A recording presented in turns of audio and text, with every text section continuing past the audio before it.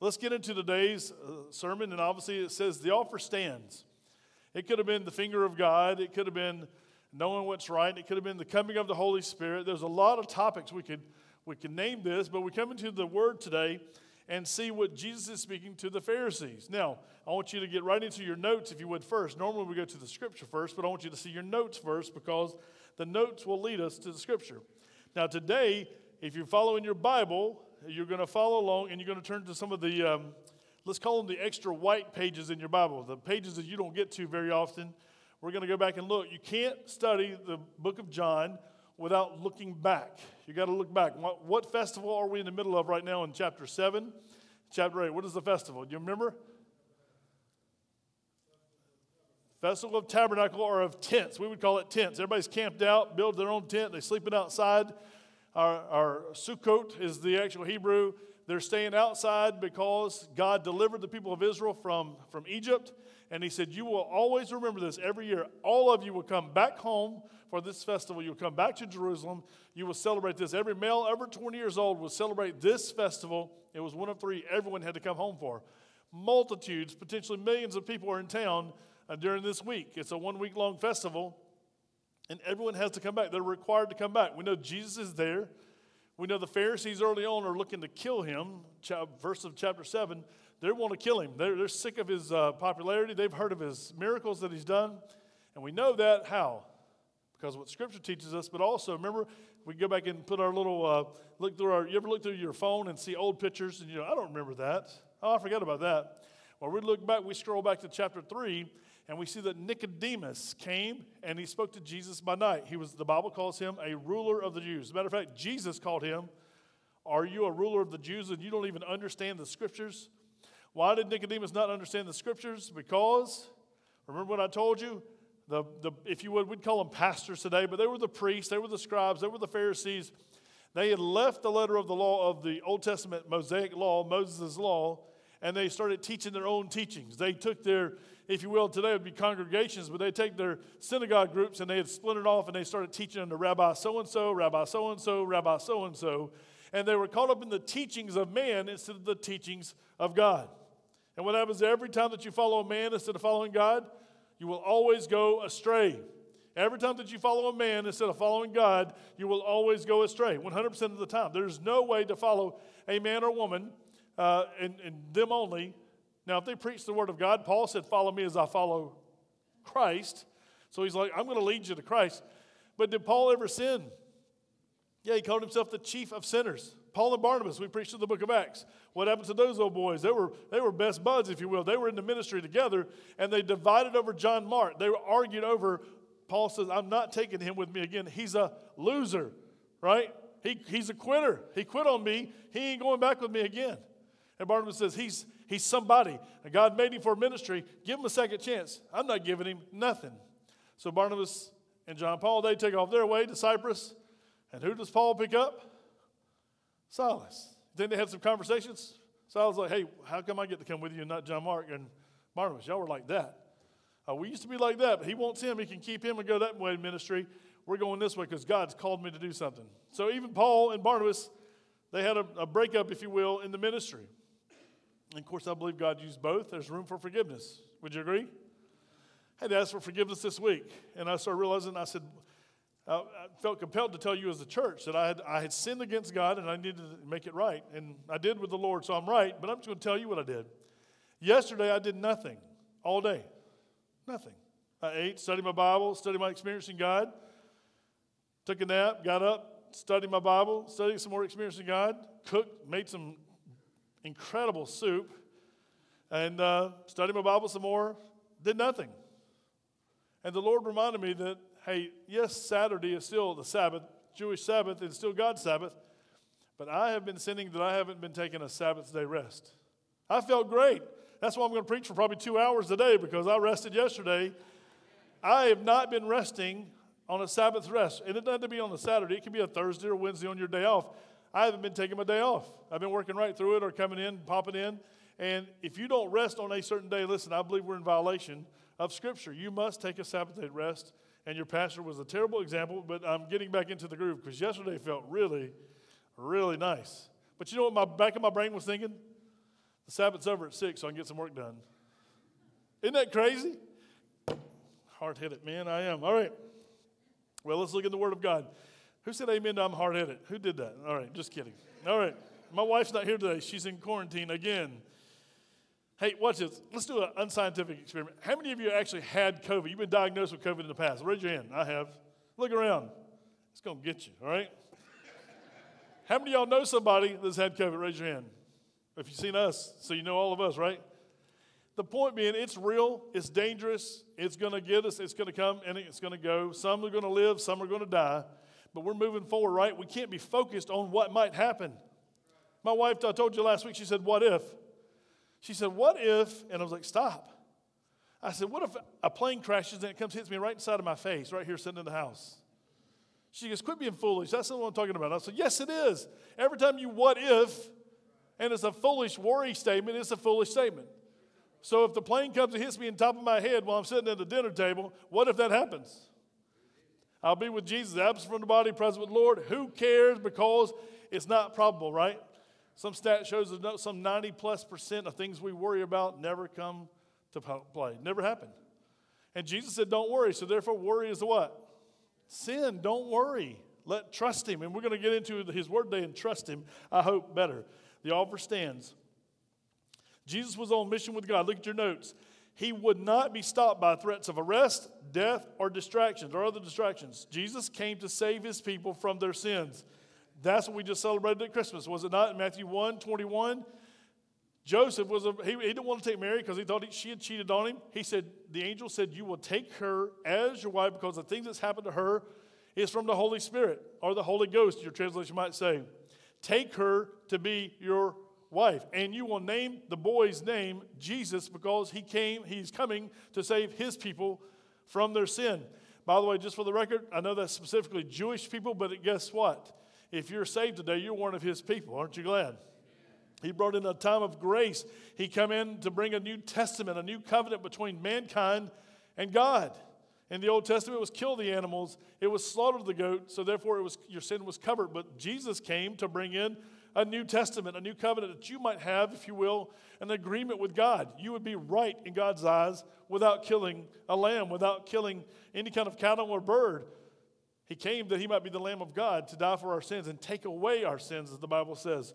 So the reason that he came, he tells us, and he told the Pharisees, even these jacklegs who wanted to be so crazy with him and want to kill him, he had compassion on them, and he loved them because he wanted to see them come into the kingdom of God. They loved their religious jobs. They loved their nice robes. They loved the attention that they got all the time because people looked up to them and they thought they were somebody. And they were threatened that Jesus was going to take their somebody status away from them. You know people like that today? Are the ministers of the gospel like that today? Yes. Are the people in high places like that today? Bosses, other people said, hey, don't do that because you might take some status away from me and I won't share my status. Well, I'm telling you, if you have a minister today, let me tell you. Well, I just put all those words together, didn't I? Won't tell you. I heard that. That's Pauline.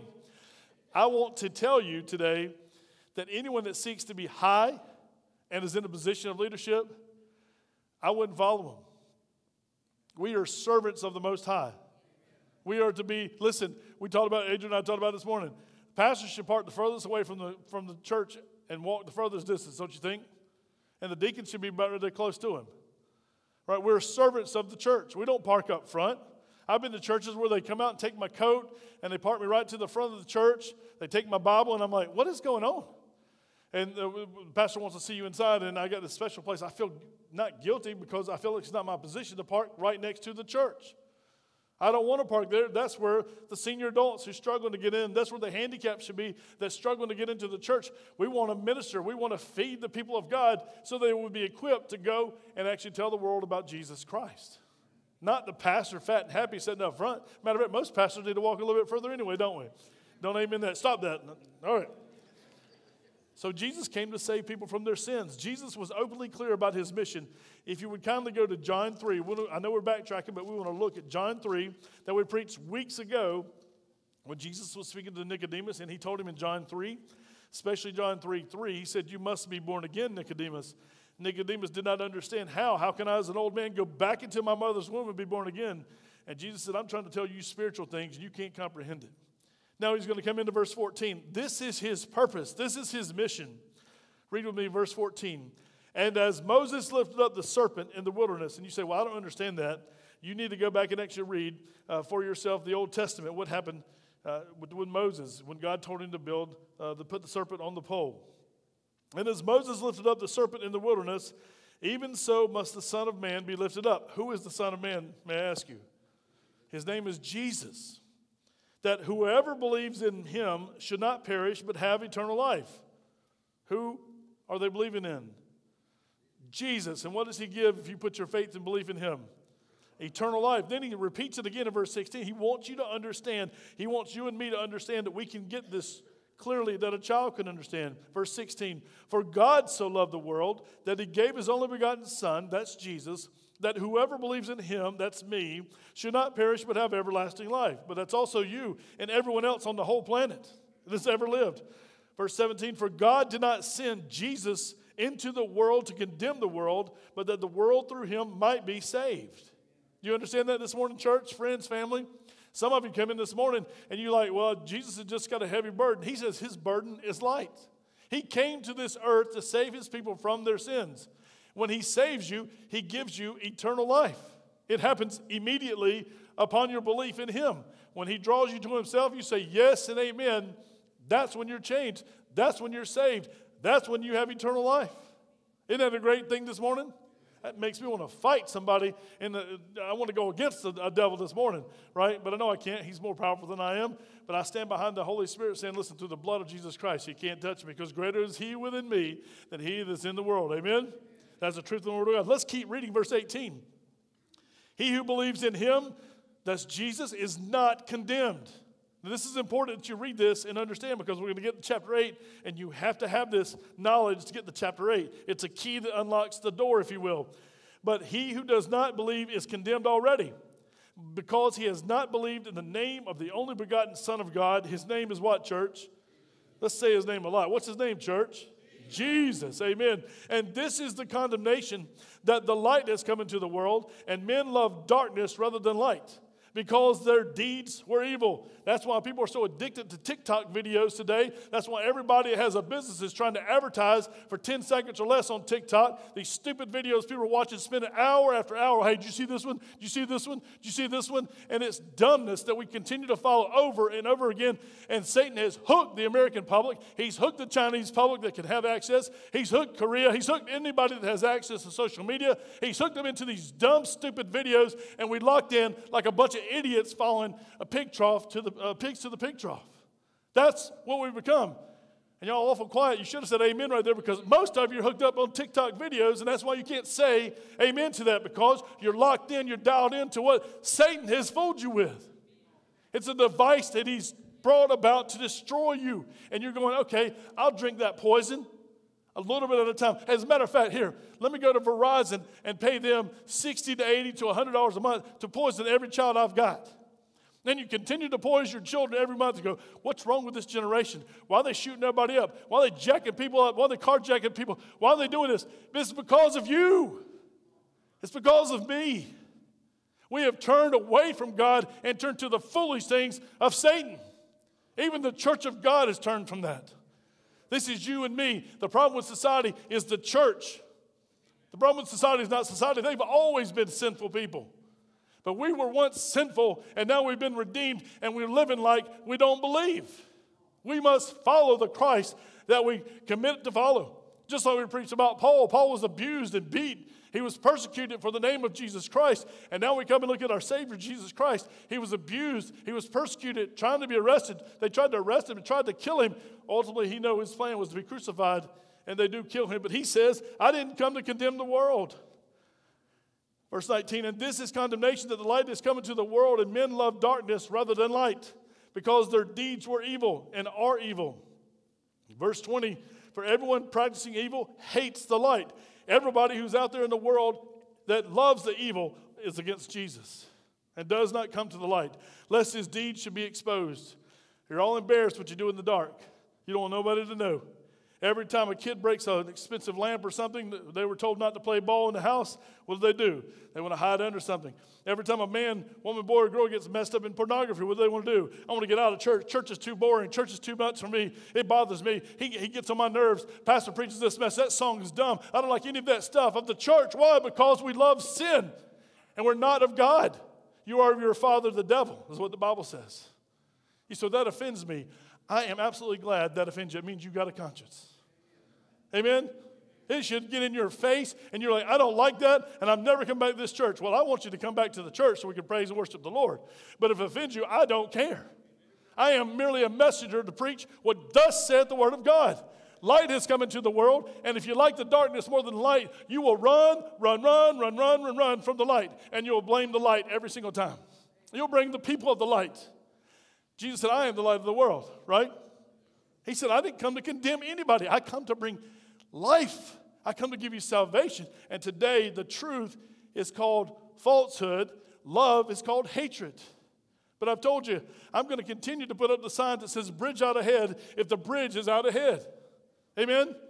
That is my responsibility as a messenger. That is your responsibility as a messenger of God. Tell those who are lost and on their way to hell that, listen, there is a way out, and his name is Jesus. Amen? There is a light that has come, and now we are the light of the world. It's your job to glow for Jesus. It's my job to spread the light. And I continue to do that as long as he gives me breath. Now, let's go, if you would. You need to know this, that he did not come to condemn, but there's those people who like darkness more than they like light. Let's go over to our passage for today, John chapter 7. We need to pick up the pace here, verse 32. The Pharisees heard the crowd murmuring these things concerning Jesus. And the Pharisees and the chief priests sent officers to take him, or guards to take him. Then Jesus said to them, now remember, he's in the middle of the temple courts. It's wide open. They could have taken him right there on the spot. But the people are listening. If you go back and read before this, it said, and some people believed him. Uh-oh, we got a problem now. Now we have a leader, and we have followers with unbelievers and not followers in the same temple court. We got the leaders wanting to kill him, arrest him and kill him, and now he's messed up, and they let him speak. Because remember, they're talking trash back in chapter 7. Hey, we're going to kill him. Where is he? We're going to kill him. Susan, you ever hang around people like that? And I told you we were kids, we'd say, put up or shut up. I'll see him again. Well, if I catch him, right? Most people in public school talk trash during the school hour because they know somebody's going to break it up. Here's how you solve it. If you're going to fight, you tell them to meet you somewhere off campus at a certain time and then settle it. Amen? Amen means yes, that's true. Either put up or shut up. If you're going to talk trash, right? I remember I loved doing that. That's because I love to fight. My brothers beat me up my whole life. My sister, she beat me up too. She's not here today. She can't defend herself. She's probably going to put a comment on Facebook. Here's what I want you to understand. Listen, you can talk all the trash you want to when there's people around you. You get one-on-one. Talk trash about Jesus Christ, about hating the church and things of God. But get on somebody's prayer list, what's going to happen? God's going to tell you to eventually to put up or shut up. Did anybody ever hear the gospel clearly? You understood what it was said, and you said no, you walked away from the gospel? Anybody? You ever heard it preached, and you said, that's not for me, or not today? Raise your hand. I was one of those people. Anybody hear it more than 10 times? 110 times? I don't know how many times I heard it. And you say, well, how'd you get saved? It was only by the grace of God. He kept drawing me to himself. Will he eventually give up? Well, eventually what's going to happen, you'll get such a hard heart, you'll quit on God. You will say, there's nothing I believe in any of this.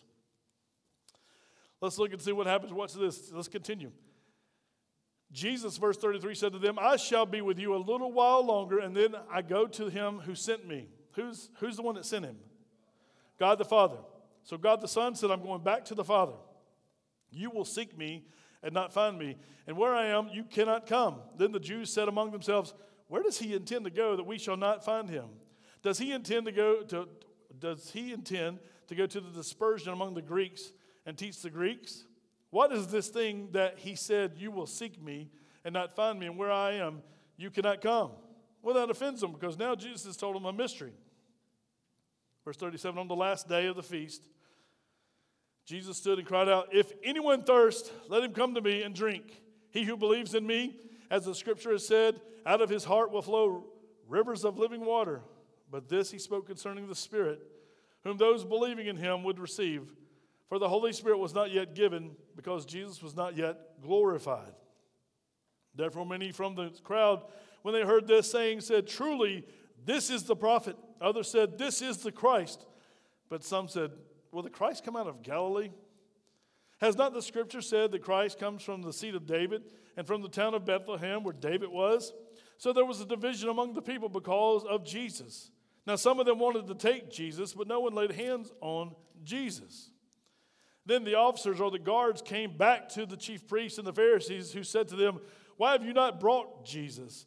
The officers answered, no man ever spoke like Jesus. I'm putting Jesus' name there. I know yours said any man. Then the Pharisees answered them, are you also deceived? What's the real question? Do you also believe in him? Do you believe in him? Let's continue. Have any of the rulers or the Pharisees believed in him? They got a council looking together like this going, any of y'all believed in him?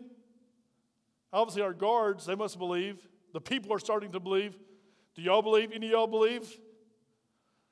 Watch what happens. There is a secret disciple stuck in the middle of them. Watch this. Not yet. He's not yet ruled out, but he's in there. He speaks a word. Have any of the rulers or the Pharisees believed in him? Any of y'all believed in him? But this crowd does not know the law is accursed. It was just a name they called them to condemn them. Nicodemus, remember from chapter 3? Look at this. Nicodemus, he who came to Jesus by night, being one of them, said to them, does our law judge a man before it hears him and knows what he is doing? And then watch, they do a bull rush on him. They answered and said to him, are you also from Galilee? Seek and look, for no prophet has arisen out of Galilee. Verse 53 in most Bibles is stuck by itself. Is your Bible stuck out by itself? You know why? Because there was no ever chapter in Numbers divisions like we had. It was a manuscript. Mankind, we non-inspired men, or people that love the Lord, they just took the Bible and broke it down in sections. And so 53 really should go with 8 chapter 1, okay? So that's why it's stuck by itself. Because it just says this, and everyone went to his own house. So what does that mean? But Jesus, look at chapter 8, verse 1. But Jesus went to the Mount of Olives. And then we're going to get into the next part. I want you to share some things from your notes. Watch this. This gets powerful, so that's why I'm preaching fast, and I want you to see it before we get out of here. This is a powerful chapter.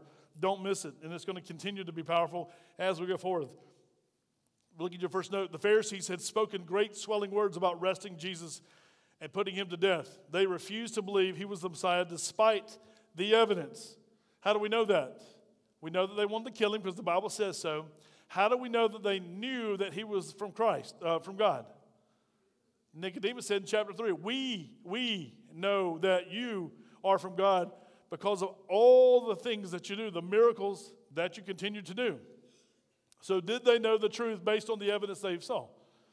And if they looked at the law, they would say the Messiah, when he comes, he's going to do all these miracles. It was prophesied that he would actually heal the blind, that he would make the lame walk, all these miraculous things.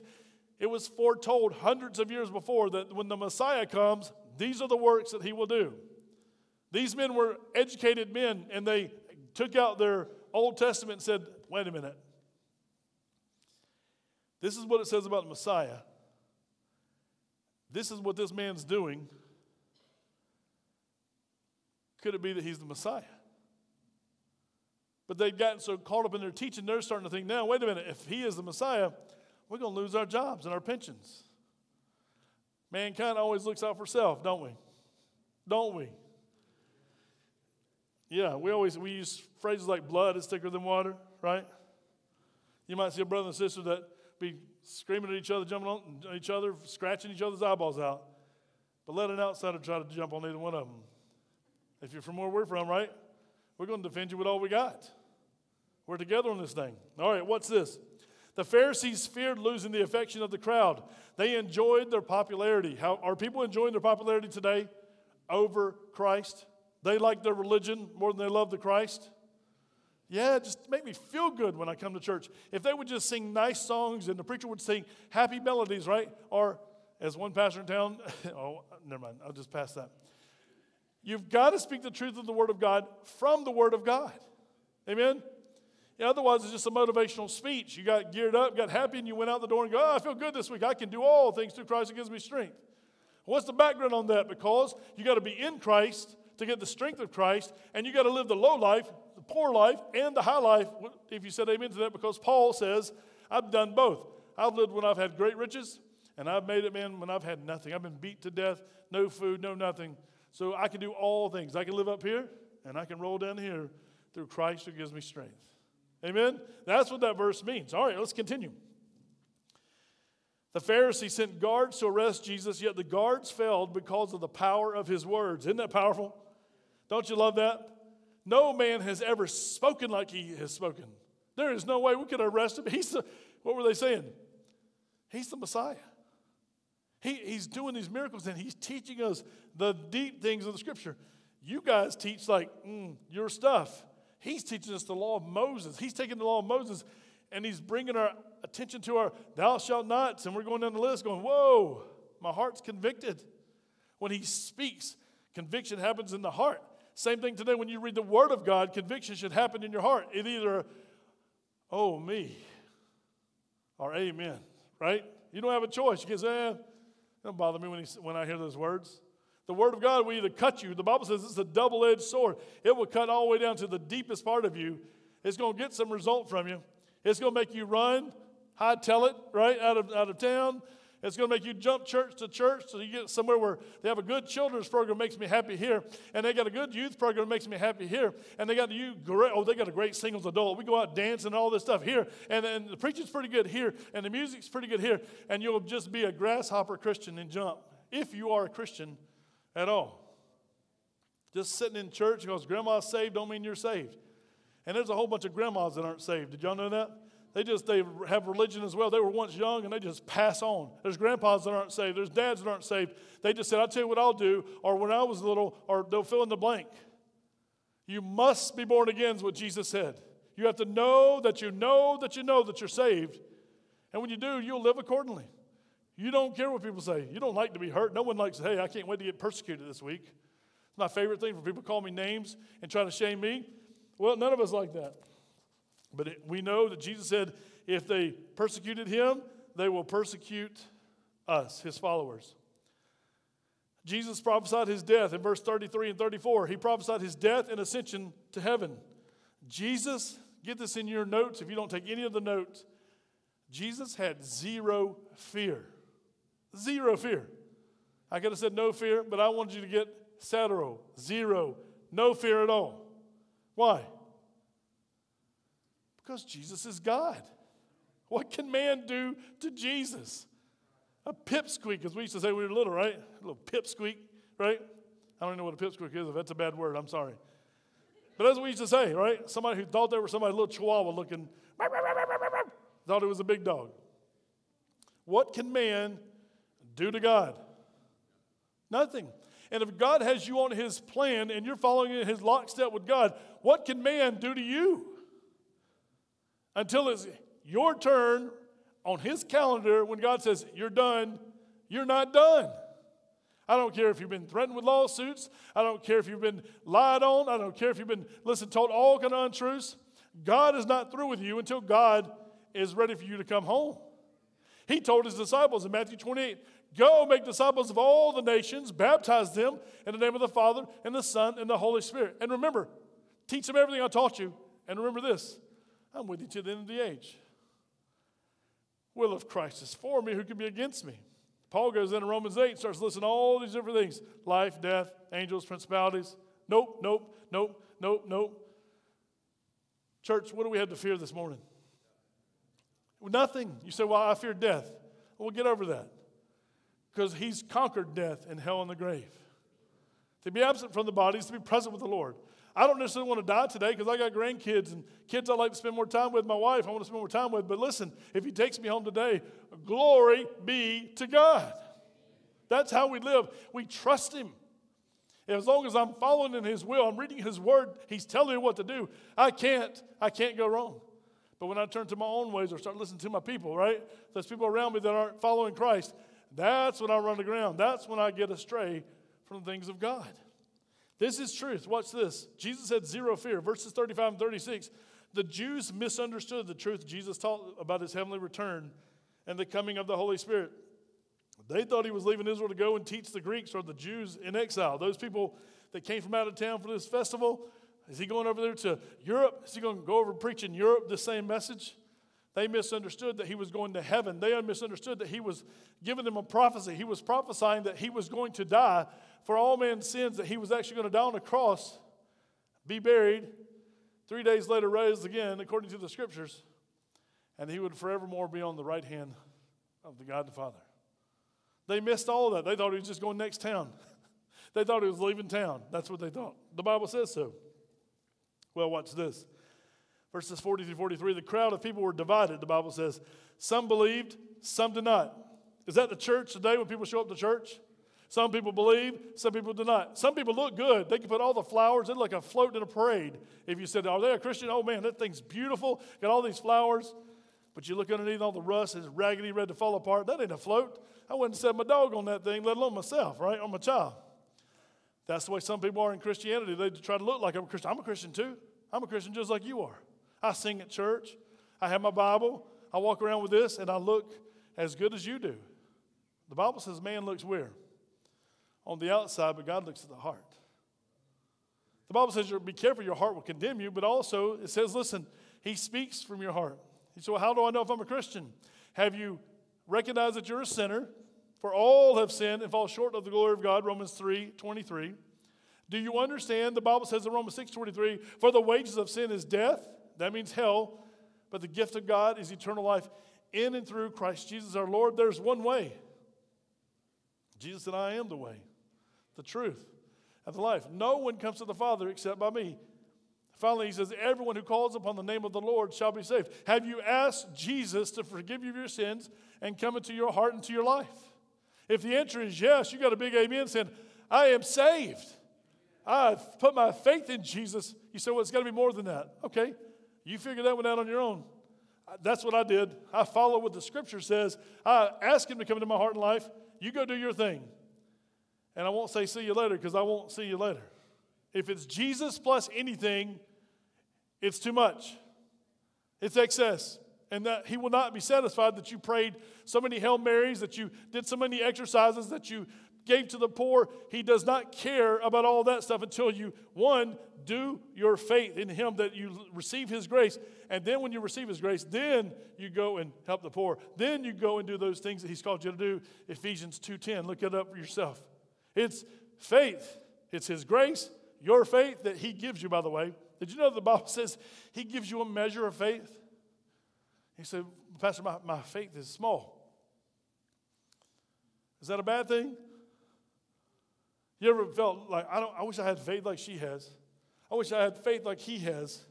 I wish I had the faith that you're preaching about. But listen, the Bible says God has given each that's a Christian a measure of faith. He's not going to give you a lot of faith. Why? He gives you enough to believe. And then he gives you enough to follow and believe. Then he gives you enough to follow, believe, and start walking out in front. Then he gives you a little bit more. He says if you're faithful in the little things, he's going to give you more. He said, I wish I was like, you pick somebody in your life that you think is really a superhero in the faith. Listen, don't be them. How many burning bushes were there? One that we know of, right, in the Bible. Don't ask for a burning bush. Don't ask for a great fish to swallow you up and help you make your decision. Just follow him step by step by step in faith. Walk with him by faith. He said, I wish I had a secret formula to grow my faith. There is one, but it's not secret. Romans 10:17 says, faith comes by hearing. Oh, you mean I got to read the Bible? Can't I just take a pill? Can't I just get a shot? Can't I just get the easy way? There is no easy way with God. We live in a sinful world with sinful people in a sinful world system, and Satan hates you, and his demons hate you, and they coming against you. There is no easy way. It's always war day by day. Monday through Sunday, it's war. He said, well, I don't like that. What do I do with that? Just because you don't like it. Well, my God, okay, if your God don't line up with the God of the Bible, you got a false God. You got a false belief. You might be a tender-hearted person and thinking Jesus is tender-hearted like you are. He's meek, but he's very strong. You need to read Revelation chapter 1, 2, and 3 and see who he is. Watch who he is right here. He's not just some meek Jewish man walking around with this funny European peace sign on his hand, like some of your Bibles show a picture of. That's not the Jesus of the Bible. The Pharisees were angered by the people thinking for themselves. Leaders that want to control you never want you to think for yourself, especially in the church of God. That's why the Roman Catholic Church controlled the people for so long. That's why we as Christians, we protested against the church. We're Protestants. We rebelled against the Catholic Church. The Roman Catholic Church says, listen, we read it for ourselves. He said, I can be saved to know that I'm saved. I don't have to come to you and put my confessions in a black box. I don't have to go spend any time with a man. I can spend time with the Lord, my teacher.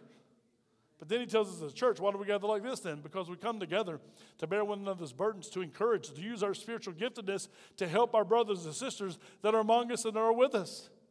You came today to give. If you came to get, you came for the wrong reason. You should have come today to this church house to give something away. You say, what can I give? I don't have anything. You have at least one spiritual gift. If it's encouraging, guess what you should do? Romans 12 says, encourage. If it's teaching, guess what you should be doing? Teach. Well, Pastor, I'm not a member. I've only been attending 17 years, but I'm not a member yet. You need to get over yourself and join the church. We're not going to let you teach if you're not a member. Do y'all know that? If you're not going to commit to us, we're definitely not going to commit to you. How foolish could we possibly be? Let an outsider come in and take over, right? Because we'll get false doctrines because I don't believe in church membership. What Jesus does. You look at the Jerusalem church. You go through each church, you find out in Scripture it says, and the church of Laodicea, right? And the church of Philippi. And the church, it starts mentioning churches. Why would it say the church? Because they were the church of that location. We're all the same church, just a different name on the sign, right? But if you're going to serve here, you're required to be a member, to join. Well, these people were very upset. The Pharisees were angered, and the people thinking for themselves, they even scorned one of their own, Nicodemus. Verse 53, everyone went to their home, except Jesus. He went to the Mount of Olives. Why did he go to the Mount of Olives? Let me tell you a little secret, by the way. When Jesus gets up to speak, at this festival, the priest would come, and this is kind of his high lifetime. Right? This is one of the good festivals.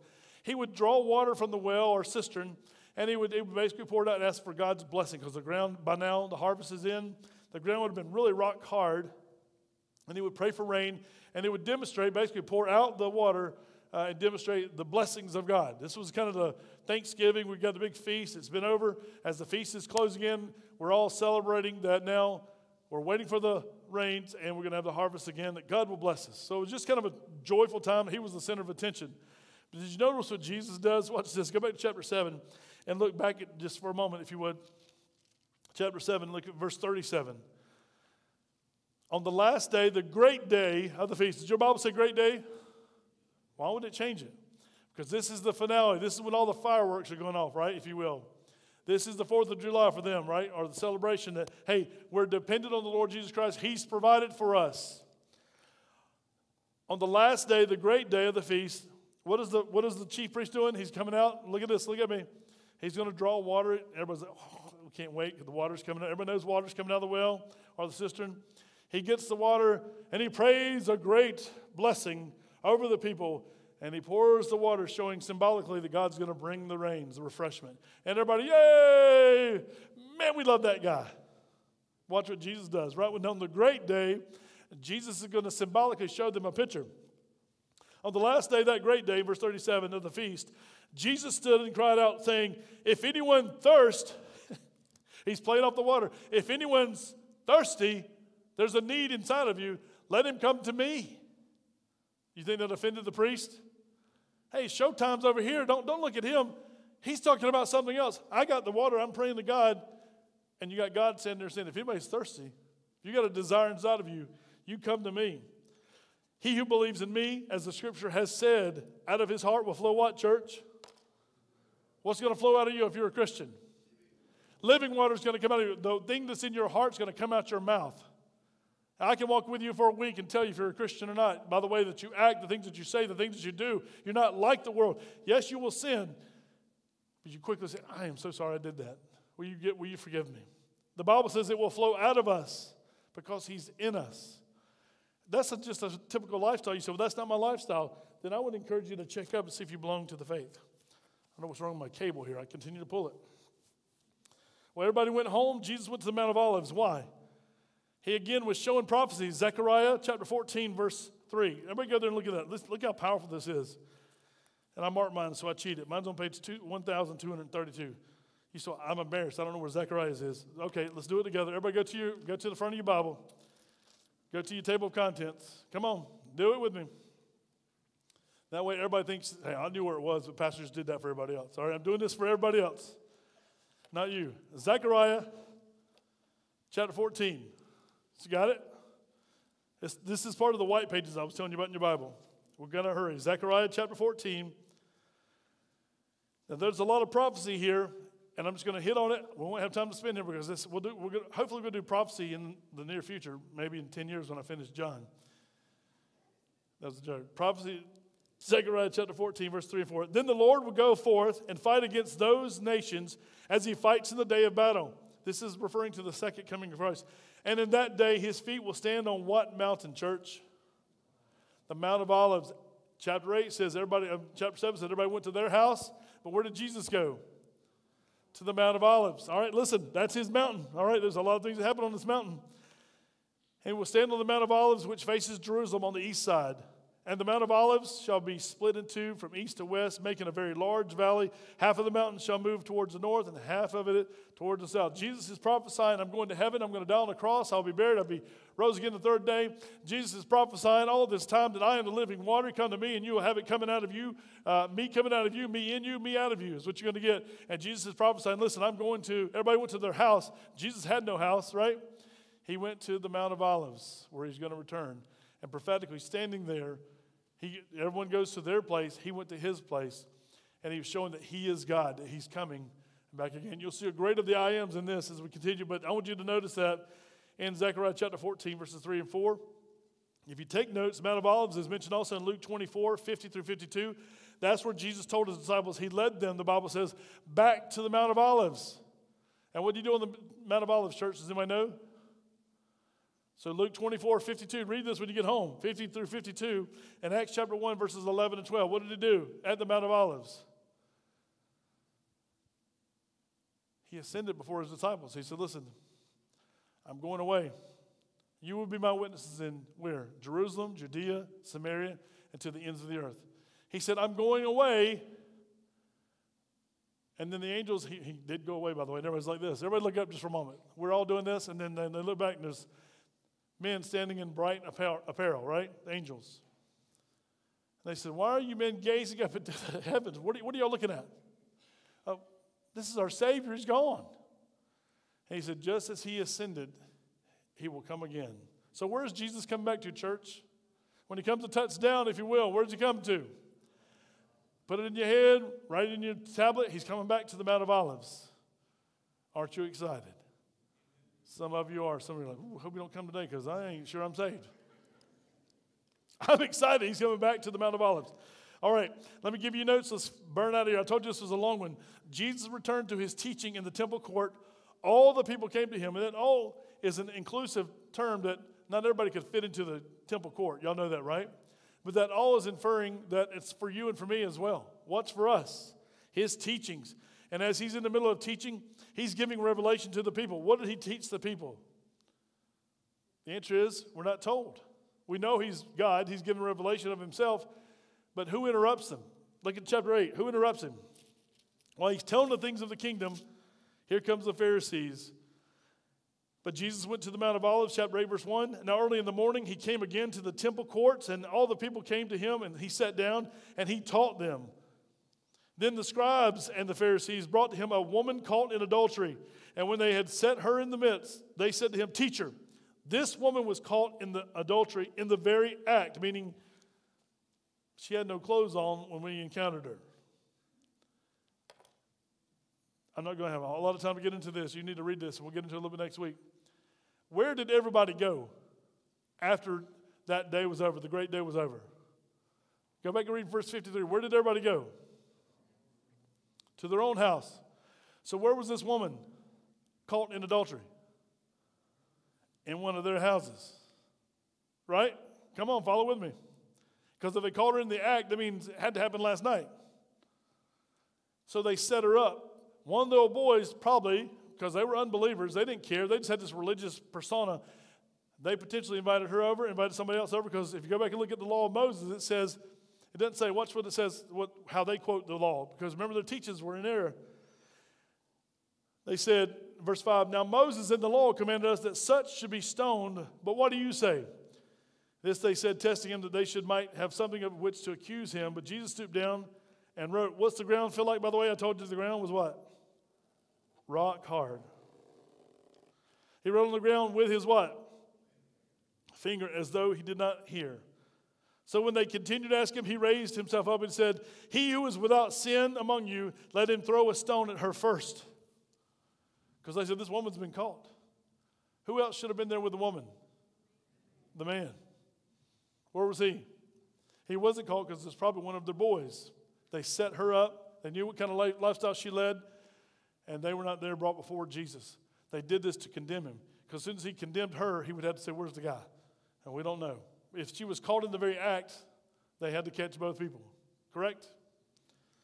This is the beautiful thing of God. And I just looked at the finger of God. Everybody says, what was he writing? Some people say he was writing their names down in the dirt. He's scratching in that dirt. What's he writing? Listen, I just want you to give you these scriptures. They called him teacher, by the way. And what did they call him previously? They said he had a demon. Just previously, they called him a demon, right? Demon possessed. Now they call him, teacher. We caught this woman in the act of adultery. The Bible says they sat her right there in the middle to embarrass her, to bring as much shame as possible. What do we know about from John chapter 3? Jesus said, I did not come to what? Condemn her. What did I come to do? Save her that she might not sin anymore. And does he say that? Is this the MO for God? Let me give you these quick scriptures real quick. Exodus 31:18. The finger of God wrote the 10 commandments. And guess what? Number 8 was, thou shalt not what? Don't commit adultery. This is a command from God. Is Jesus God? Well, he should have condemned her. Because the law says she shouldn't do that, right? But he doesn't. He shows grace. Daniel 5:5. Remember when the handwriting on the wall, like a man's hand, was written into the plaster on the wall? The finger of God. Luke 11:20. Jesus said, do I cast out demons with the finger of God? And the answer is yes. And then John 8, here, 6 and 8, he talks about the finger of God. He was without sin among you. Let him throw the stone at her first. And again, he stooped down and wrote on the ground with the finger of God, y'all. Listen, he's God.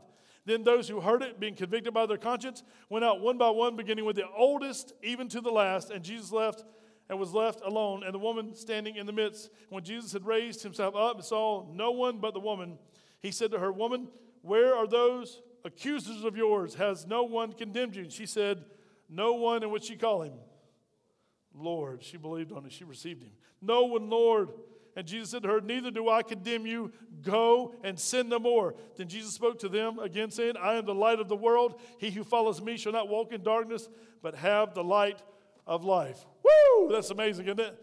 Jesus loves you, church. Listen this morning. He loves you. He loves you. He loves you. You say, well, I'm so far deep in sin that nobody can love me. Yes, he does. You say, well, I just can't believe that. I can't help you with your unbelief, but let me give you the other notes because I know some of you want to get out of here with these notes. Watch this. The scribes and the Pharisees brought him to a woman caught in adultery. They made her stand in the middle of the court. I gave you the references there. The rulers attempted to set Jesus up so they could accuse him of wrong. Jesus offered them the opportunity to judge her with true judgment, didn't he? That's what the law says, kill her with rocks. Hey, go ahead.